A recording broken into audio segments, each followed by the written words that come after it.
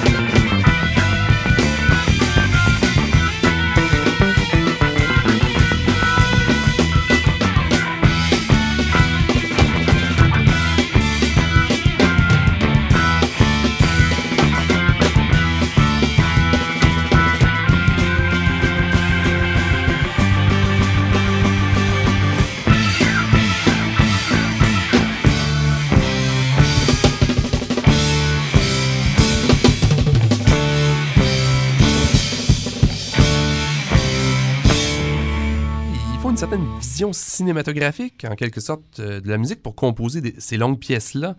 C'est un trip, c'est un récit, c'est un voyage sonore là, que vous proposiez. Là. Exactement. C'est pas surprenant, justement, que les gens s'assoyaient à ce moment-là pour vous écouter ou se couchaient. Là. Une qui ne se tannera, mais vraiment pas, de vanter vos mérites, c'est la première journaliste rock québécoise.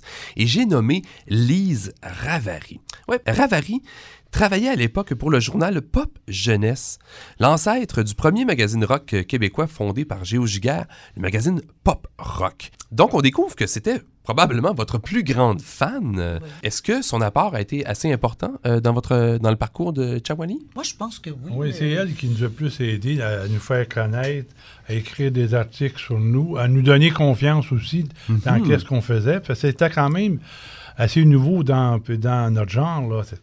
C'était nos premières compositions, nos premières pièces, avec un mélange de deux mondes, moi et Suzanne, et les frères Richer, si on veut. Et on a eu beaucoup de plaisir, mais Elise, elle nous a vraiment encouragés dans tous les sens du mot, avec ses articles. On la remercie bien. Oui, puis elle a toujours... D'ailleurs, on le voit aujourd'hui, mais dans le temps, déjà, elle avait le mot juste, elle avait, tu sais, puis c'était grandiose quand elle parlait de nous, c'est quand elle me disait « j'étais la prêtresse des claviers ». C'était drôle, tu sais, c'était... Mais elle était très amie avec Suzanne. Oui, on était bien amis ensemble, oui, c'est ça. On avait Suzanne. On avait une complicité toutes les deux. On sent une certaine fougue chez vous deux, là, justement. Oui, c'est ça.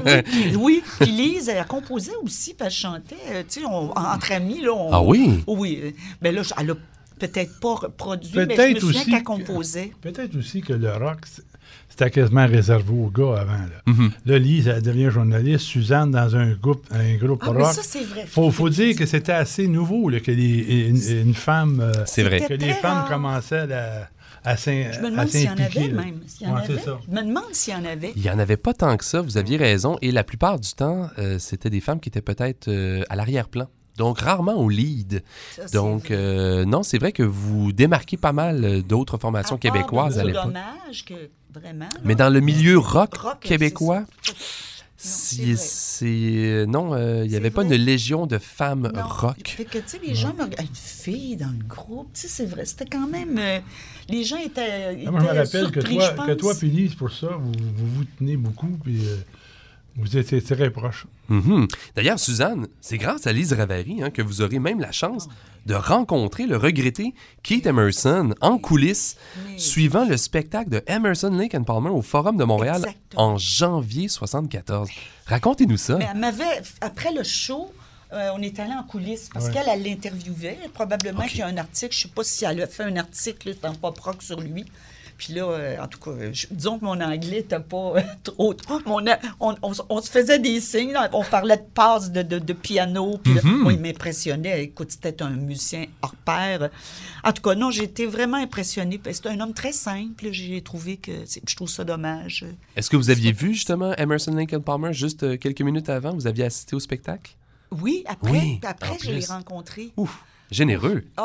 Écoute, j'en revenais pas, là, vraiment. Il y a une belle histoire d'amour entre Keith Emerson et Montréal. On a souvent vu des photos de leur spectacle au Stade olympique là, et tout. Là, et puis, le public québécois a toujours été très friand de la musique de ELP, qui était quand même une de vos influences majeures, vraiment. Ah oui. Je pense qu'Emerson, là, c'était la plus grande influence, moi, d'après la première moi. fois que je l'ai vu, c'était à la Place des Nations, quand ils ont passé. Je pense que j'avais pas dormi la nuit.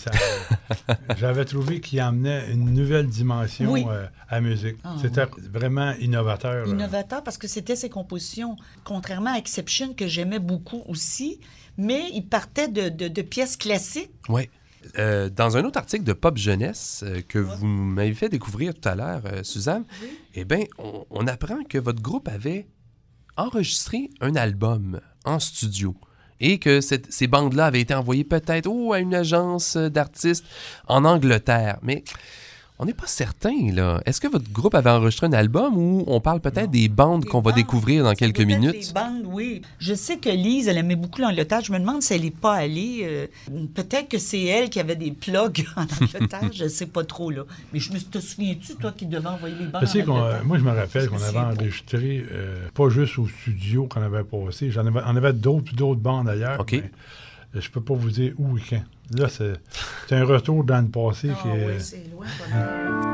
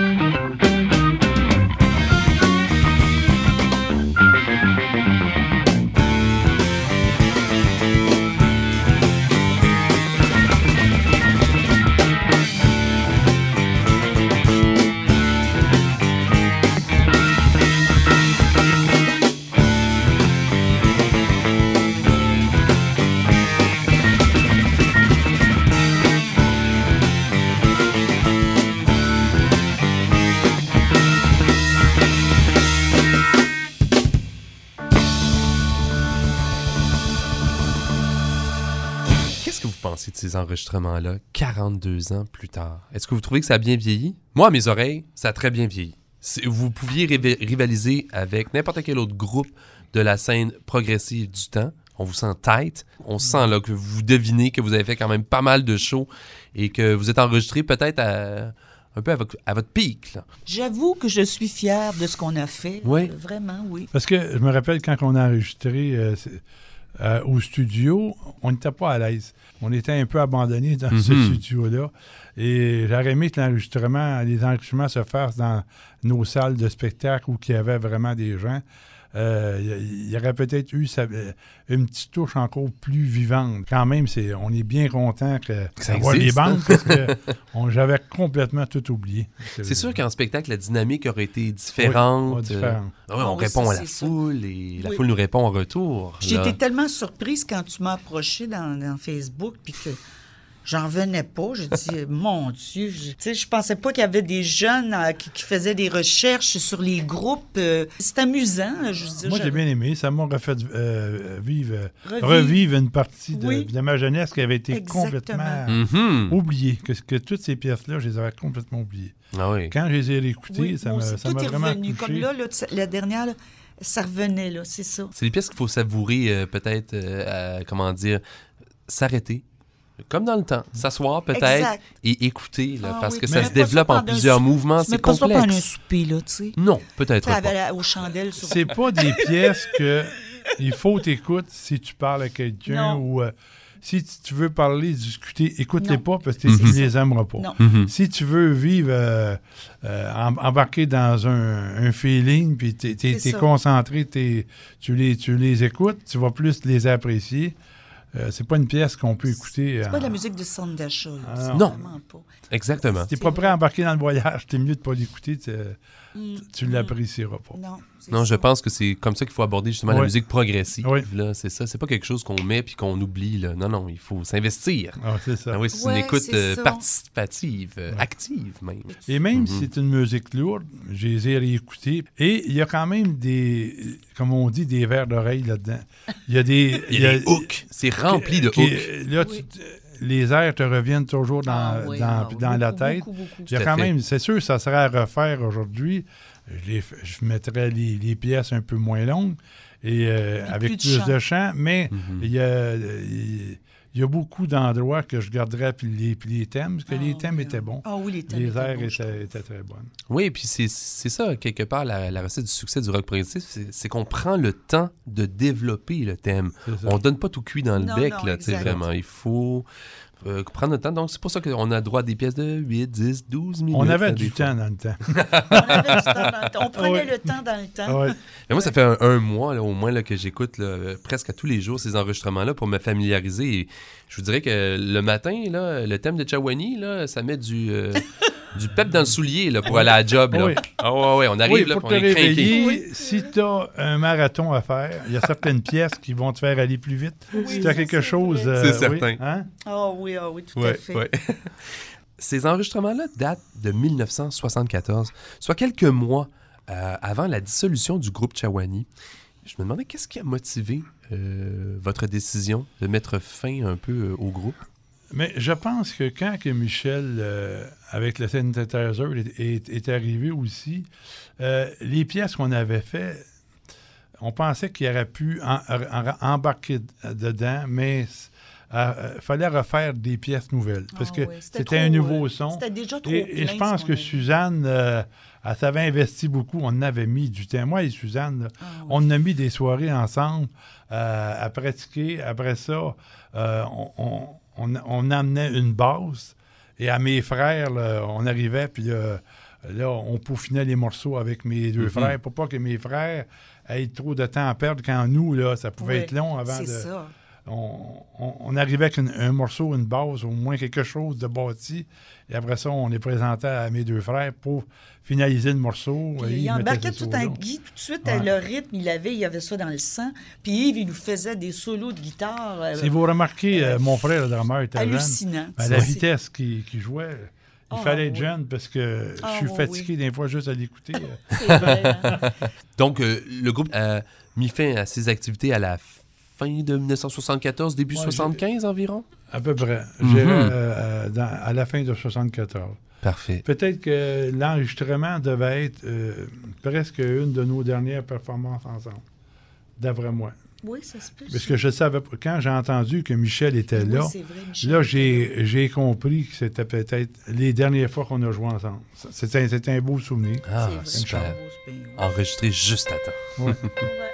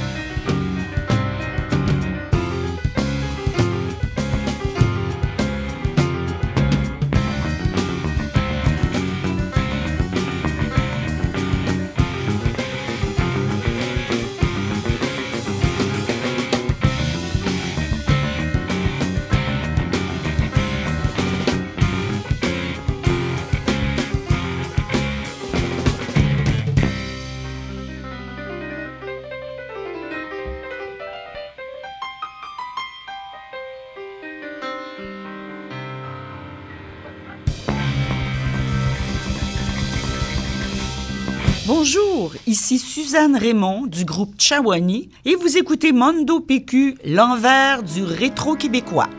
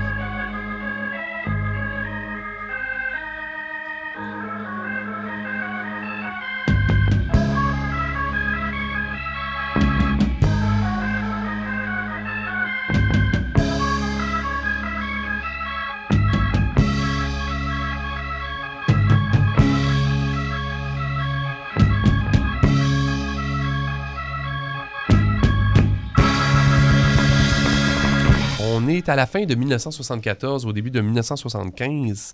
Votre groupe Tchawanie n'existe plus, mais vous n'arrêtez pas là. Et si on se concentre, on va se concentrer sur le parcours post-Tchawanie de Jacques. Jacques, par la suite, on va vous voir dans une autre formation progressive, le groupe Présage, qu'on avait déjà diffusé à Mondo P.Q. Est-ce que vous pourriez nous rappeler qui était dans cette formation-là? Mais il y avait mes deux autres frères, Guy et Yves. Ah, on les retrouve toujours dans Présage. Et avec Michel Mayotte, qui était au synthétiseur, puis avec l'orgue. L'orgue que Suzanne a abandonné. J'étais partie avec le farfisant, je pense. Et Diane Bruno, qui, elle jouait du piano, flûte traversière, et elle chantait. Ah! Et votre groupe a quand même existé un petit moment, mais vous avez publié un seul 45 tours à vos frais.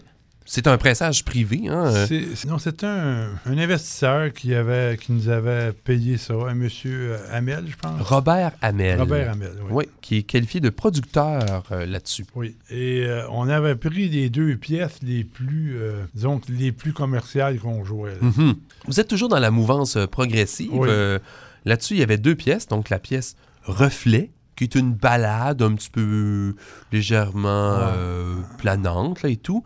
Mais on vous retrouve en grande forme, surtout sur la pièce Contact. Contact, oui. C'est sûr qu'il n'y avait pas le côté classique dans Présage. Il n'y avait personne qui jouait du classique comme Suzanne. Fait que on a été un peu plus sur le côté de Michel, qui était assez spécial sur les claviers.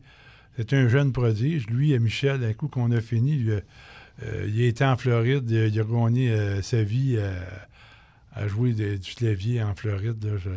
Tiens donc. Plus tard, oui. OK. Et la formation Présage a existé pendant un court laps de temps? À peu près juste 2 ans, à peu près. OK. Oui. Entre 75 et 76. Et ces pièces-là ont été publiées en 1976, non pas sur un 45 tours, mais bien sur 2 45 tours. En fait, c'est le même, mais qui a été publié en premier avec une étiquette blanche et la deuxième sur une étiquette orange avec votre logo. Oui, là, vous me... On vous remonte deux beaux artefacts, là. Ça devait être des 45... Je ne me rappelle pas de celui que Suzanne me présente avec le blanc. C'est assez spécial. J'imagine que votre 45 tours était vendu peut-être exclusivement au concert. Non, ils n'ont vendu à peu près, je me rappelle bien, ils avaient vendu une affaire comme 5000. Tout de même? Oui, mais ça fait très longtemps. Et on n'a pas, à part le 45 tours, de pièces, des autres pièces musicales qu'on avait fait. On n'a aucun enregistrement. Ça, je trouve ça triste. Je suis content pour Tchawanie avec Suzanne. Mais avec Michel, puis je ne me rappelle plus. Est-ce que le 45 tours était assez représentatif de votre son? Oui, mais il y avait des pièces plus compliquées que celle-là, mais on les avait pas mis sur l'album pour pas effrayer personne. Là, mais...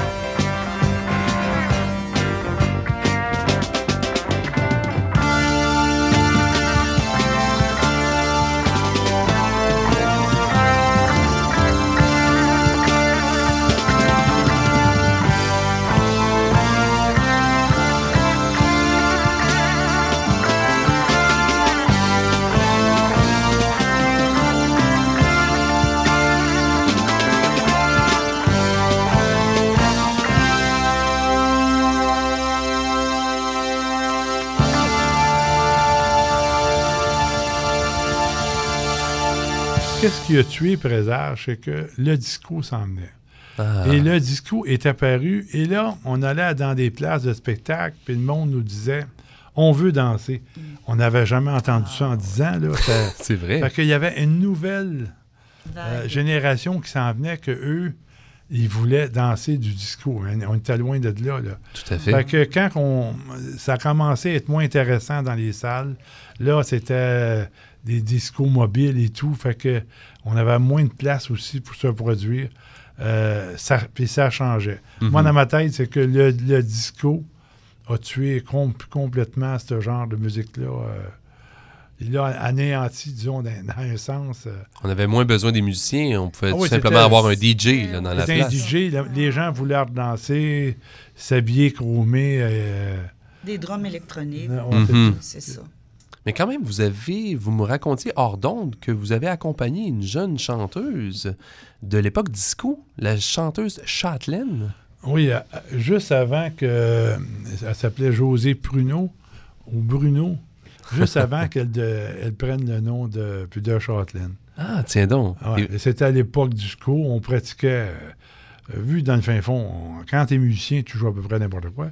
Fait que on pratiquait du disco avec elle. On s'avait converti. Et ça, c'était à la fin.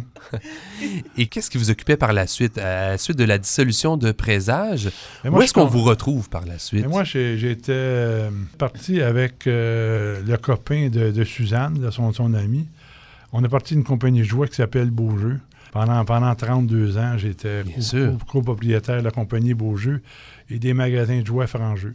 Moi, je suis tombé dans le domaine du jouet. Ah, on connaît bien les mon boutiques. ex-copain, ouais. qui a finalement marié ta sœur. C'est Suzanne qui m'a fait connaître. Vous avez délaissé donc le domaine musical. Oui, mais j'ai toujours joué pour moi. Là, moins souvent de la basse, plus souvent du piano. Le piano, c'est un instrument complet, comme passe-temps, puis pour détendre. C'est plus agréable. Et vos frères, dans toute cette aventure-là, d'ailleurs, on les salue. Hein, on a parlé en long et en large de leur parcours musical au sein de Tchawanie, mais ils ne sont pas ici avec nous en studio. Mais on pense à eux. Mais qu'est-ce qui est arrivé avec vos frères? C'était Yves et Guy. Ouais, avec Yves, je joue souvent encore ensemble pour le plaisir. Yves, il joue toujours de la guitare. On s'est rassemblés à Noël avec mon autre frère. On a un drum électronique juste pour le plaisir. Guy, lui ci il a continué dans le monde du jouet. Il y avait 2 boutiques de jouets Frangeux, un à Saint-Denis et un à Rosemère. Et mon frère Yves travaillait avec moi dans la compagnie Beaujeu. Donc, vous avez continué en famille. Là, dans le jouet, au lieu de la musique. Fantastique. Dans une vallée, jouant rempli de gaieté, sur un nuage, j'ai vu un enfant qui disait en riant, joue-moi un air pour mon mouton. J'ai commencé sans faire attention, recommencer comme un jeu. Je jouais, il était heureux. Grandissant, on s'allongeait sous l'ombre du sentier, passant au travers des années.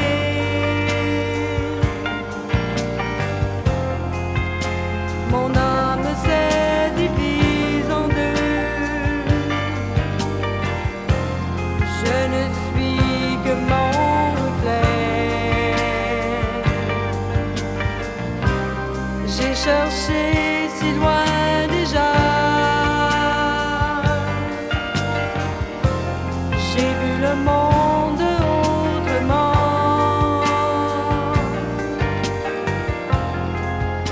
Je me souviens de paysages perdus dans un rêve étrange.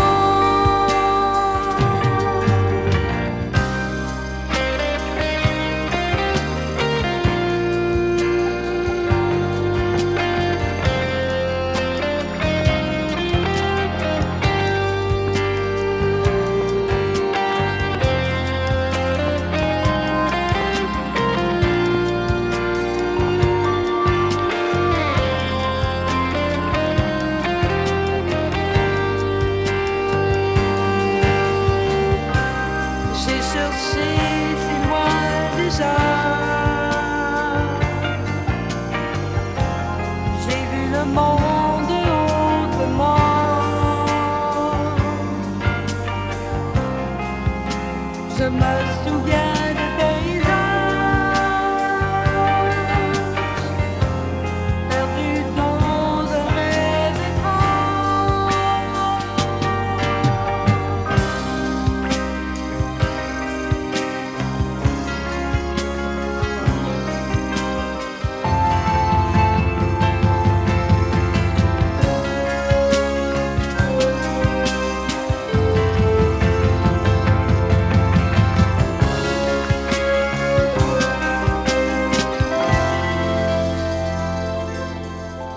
Et de votre côté, Suzanne, vous allez complètement délaisser l'univers rock. Vous allez revenir à vos premiers amours, soit le chant et la musique classique. Oui. Bien, finalement, c'est ça. Là, dans les années que Jacques était dans le groupe Présage, là, je suis allée étudier au cégep. J'avais fait un deck en lettres. Puis là, j'ai fait une année en musique au cégep. Après ça, j'ai fait mon bac dans l'enseignement de la musique. Mais je faisais de l'interprétation aussi. Mais c'est ça, j'ai été engagée à l'Opéra de Montréal, dans les chœurs de l'Opéra de Montréal. J'ai fait des émissions de radio, d'ailleurs, à Radio-Canada FM à 2 reprises. Puis j'ai fait quelques émissions comme Yolande Guérard, l'Opéra au Québec. Et puis j'ai fait beaucoup aussi de soupers-concerts. C'était la mode à une époque dans les années 80. Mais j'ai fait 4 CD depuis le temps. Là. Ça s'appelle Tendre Passion. Ensuite, il y en a un qui s'appelle Souvenir sacré, dans les églises accompagnées de l'orgue. Donc, c'est un autre univers. Et j'ai fait mon petit disque de Noël, comme bien des artistes. Là. Et le dernier, là, ça fait 1 an que j'ai fait ce... Oui, c'est tout récent. Oui, c'est assez récent. Ça s'appelle Le Jardin d'Andalousie. C'est vraiment un CD à caractère espagnol. Il y a même des chansons françaises à caractère espagnol. Plus classique espagnol, mais des classiques aussi, là, connus, tu sais, comme Solamente una vez, Bésame mucho. Ça, j'ai bien aimé ça, faire ces pièces-là. Je joue même des castagnettes sur le disque, là. Puis là, en ce moment, je travaille avec un copain. Je suis revenue comme à mes amours d'autrefois, du pop. On fait des duos. Tu sais, un petit peu dans le style des duos rétro que Jean-François Brault, je pense, et Marie-Ève Janvier ont refait, là. Mm-hmm. C'est bien le fun, on travaille. Lui, il a son studio d'enregistrement très, très sophistiqué, là, c'est très professionnel. Je chante souvent dans les mariages, des funérailles, même des concerts privés, des gens, mettons, qui fêtent leurs 60 ans. Mm-hmm. Je fais beaucoup de bénévolat aussi dans les maisons de personnes âgées, d'ailleurs, où ma mère, elle est en ce moment. Fait que je suis pas mal rendue là. Ah, c'est un peu comme notre entrevue, à force de parler musique. Vous, dans votre cas, c'est de chanter pour les personnes âgées, mais ça stimule la mémoire, tout ça, là. Ah, oui, tout à fait. Ça vient chercher des souvenirs, des émotions, là, et tout. Hein? J'ai enseigné aussi, faut dire que moi, j'ai gagné ma vie, j'ai enseigné la musique aux enfants, de la première année à la 6e année. Mais c'est vrai que pour les élèves, il y a des élèves, ça les a aidés beaucoup, les enfants, de stimuler la mémoire, la lecture. Mais j'ai enseigné à des ados aussi dans le temps là, de Star Academy, là, ça roulait. Uh-huh. Et puis aux personnes plus, disons, un peu plus âgées, là, les gens aiment ça aussi. Mais c'est tellement thérapeutique, la musique, le chant. Ah, c'est super de constater que la musique occupe toujours une place dans votre vie et dans la vôtre aussi, Jacques. Moi, je dois jouer du piano 1 heure par jour. C'est toujours. C'est essentiel, hein? J'écoutais juste pour le plaisir, la voix. Et durant les intermissions, je disais à ma femme, mais là, je vais te jouer les pièces qui viennent de jouer. Il fallait que je les joue en dedans de 5 minutes. J'ai une facilité à jouer à l'oreille. À jouer à l'oreille, à les prendre. Comment qu'on fait? C'est une deuxième nature. Les doigts, ils vont tout seuls à la bonne place. C'est quand même dur à expliquer. Oh, oui, tout à fait. Bon. L'appel de la musique, tiens, encore vivant chez les musiciens de Tchawanie. C'est vrai. Ben moi, je vais vous remercier, vraiment. Merci de vous être déplacé non seulement en studio, mais aussi d'avoir accepté l'appel d'un gars que vous ne connaissiez pas là, il y a quelques semaines, là, qui vous demandait « Hey, il n'y a pas des bandes là, qu'il faudrait déterrer là, quelque part? » Merci beaucoup de votre ouverture et de votre générosité. C'est fantastique d'explorer ce domaine-là et de rappeler aux gens l'importance qu'a eu votre formation là, au milieu des années 70. Là. Ça nous a fait plaisir. Moi, je vous remercie aussi d'avoir pu me faire revivre des moments que j'avais complètement oubliés, ou presque. Avec les bandes sonores, puis renouer avec Suzanne, que je n'avais pas vue oui. depuis 40 ans. Pour moi, ça, c'est c'était le fun. un Ça, j'adore voyage ça. extraordinaire. Quand je peux réunir des musiciens qui ne se sont pas ouais, vus je suis depuis très quelques contente, décennies, là, je suis bien vraiment, content. là. Et on disait tantôt, on ne s'est pas vu depuis 40 ans, et c'est comme si on s'aurait vu hier.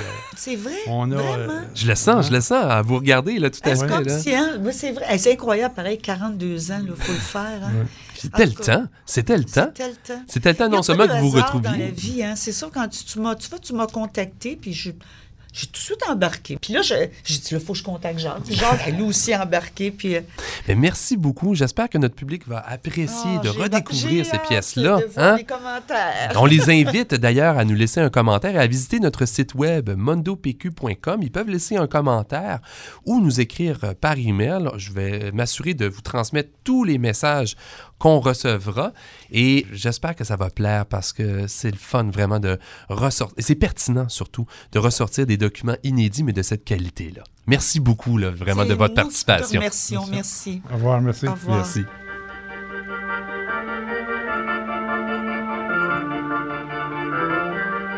Un baiser froid sur la joue du crépuscule, une morsure brûlante dans le cou de la nuit. Le vampire insatiable s'abreuve aux bulles de ton sang, à travers l'écume de ses dents polies, inassouties.